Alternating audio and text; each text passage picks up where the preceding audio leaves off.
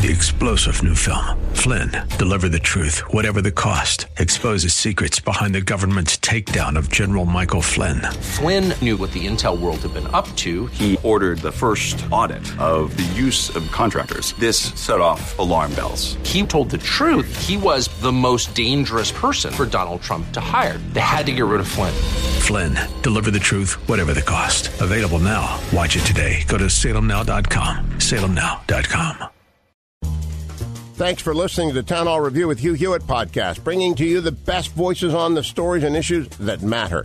Helping make it all possible is the generous partnership with the Pepperdine Graduate School of Public Policy and ADF, the Alliance Defending Freedom. Here's another piece I'll trust you enjoy. My colleague over at townhall.com, Guy Benson, earlier today put up a brand new Washington Post ABC News poll. And the president is on a roll of having the best numbers of his presidency in a poll that he has really not done well in at all. In fact, it looks now that if the choice were held today, he and Biden in this poll, they're dead even. Trust to handle the economy more, Trump over Biden by nearly 10 points. Trust more to handle the coronavirus outbreak, Trump over Biden, 13 points. And trust more to handle health care, they're basically even. But the race is a neck-and-neck statistical tie among registered voters nationally, and registered voters is always a very poor outlier of where the election would likely end. So that's, he's doing well. And this is really providing great misery for the Nancy Pelosi's of our day. When you think about it, these people want very much to be able to just pound away and say he's being inefficient, saying he's been ineffective, saying he's not really finding solutions. And then I want you to turn your gaze and cast it at the long list of things that he's done. There is a huge barge hospital arriving in New York Harbor. 1,100 more beds are available through the actions of the president for New York State specifically because they asked for help. And he had to go out and find a way to get the help done. As opposed to flip the page here. Governor Cuomo, who's supposed to be God's gift now, he's doing these daily updates, middle of the day, now that he's God's gift to everybody. What happened last week? Oh, I'm running out of ventilators. Oh, he has thousands of ventilators he hasn't even touched yet. The president's finding solutions for actual problems and connecting dots and using his kind of outside-the-box kind of brainstorming problem-solving to get this done. Meanwhile, the people that are supposed to be executing it are complaining about what he's not doing for them, meanwhile, not even living up to the fact that they have more resources at hand than they are even acknowledging or realizing.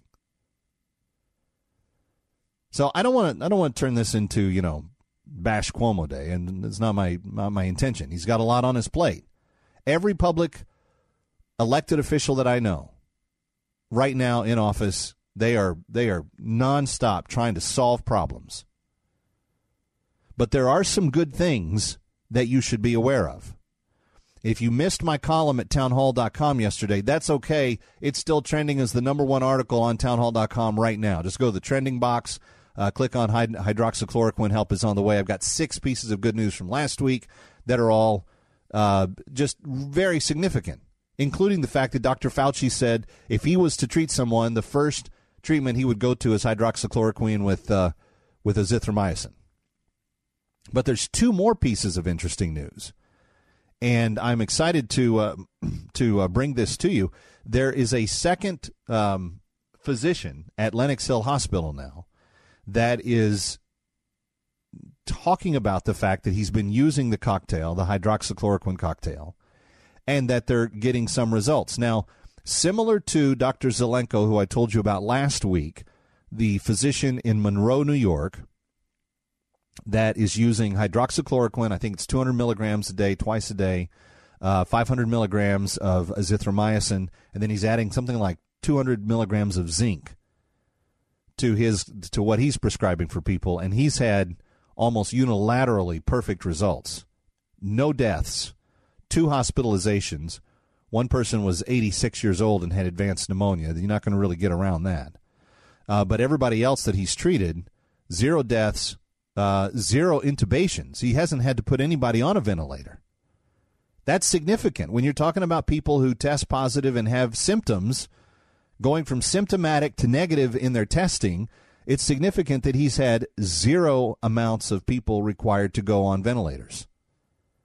But that doctor and this doctor, the doctor at Lenox Hill that is in today's New York Post, actually, he's adding a third ingredient to his cocktail as well, and it's vitamin C. It's huge amounts. It's like 1,500 milligrams of vitamin C. And the reason that they're doing that amount is because as they're studying how the body is processing the coronavirus, they're discovering that people that have the virus are having their vitamin C greatly diminished within their system. So they're artificially pumping that vitamin C back up, which is, it's a natural disease fighter. That's why, vitamin C, everybody, more vitamin C when you have a flu or catch a cold. It boosts your immune system. That's what we've been telling you from the beginning. Make your immune system strong. It's the best form of defense you can. But they're also using hydroxychloroquine and the azithromycin combination. Now, the third piece of really big, huge news today is that the FDA issued emergency use authorization for hydroxychloroquine across the country.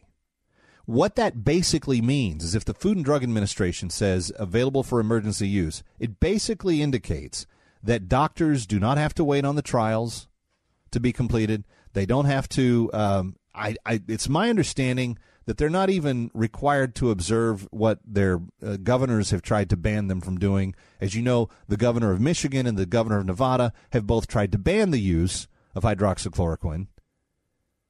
The governor of Nevada doing so after he saw the TV report about the couple in Phoenix that were drinking the aquarium cleaner because it said something like chloroquine phosphate on the ingredient label. It's not the same thing. Don't drink aquarium cleaner. That's not recommended by anybody.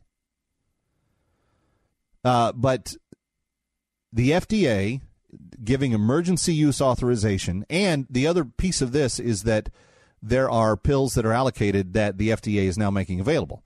So even if local pharmacies are low, the FDA can vouch for and get them the amounts that they need. One particular producer of hydroxychloroquine is donating 30 million doses. And then another producer, I think it's Bayer, is donating another 1 million doses. And this will be what they can start with. Now, why that's significant is if you need 5 to 6 doses to run the cure course or the treatment course, if you need 5 to 6 doses to do that, then the 31 million doses that they will have on hand would already be more than enough to treat the 140,000 cases that we have recorded, according to the Johns Hopkins dashboard. Because if you've got 140,000 cases of active coronavirus, you only need about 500 to 600,000, then some, to handle those treatments, and then you've got all the leftover for future cases that you discover. In other words, there's more than enough treatment for every single person struggling with coronavirus right now if we just get it to them. Thanks for listening to the Town Hall Review. Our program is coming today in partnership with the Pepperdine Graduate School of Public Policy. It's America's most unique graduate leadership programs offered on Pepperdine's breathtaking campus in Malibu, California. Learn more at publicpolicy.pepperdine.edu. If you're enjoying the podcast, please tell a friend to go to Town Hall Review and sign up as well today. This is Albert Mohler for townhall.com. What does it mean to be a hero? The dictionary defines a hero in terms of courage, achievement, and morality. In practice, our culture's heroes have commonly been sports figures, such as Olympians or military figures. But heroism is really about doing the right thing and standing for the right virtues, even when the world isn't watching. Many of the most heroic acts undertaken in human history are unknown to me or to you or to history, but they are not unknown to God. In this crucial moment, we need a new category of heroes. Today, our heroes include doctors, nurses, and medical staff on the front lines of the global pandemic. They're putting their lives at risk in order to protect and extend the lives of others. But the notion of a hero has expanded to those who are stocking the grocery store shelves and delivering our packages. People who are making the world work and trying to keep all the pieces of society together. We're seeing heroism where we never knew to find it before. As a society, we don't pass out gold medals to grocery store stockers or to x-ray technicians, but when you think about it, we probably should. Publicpolicy.pepperdine.edu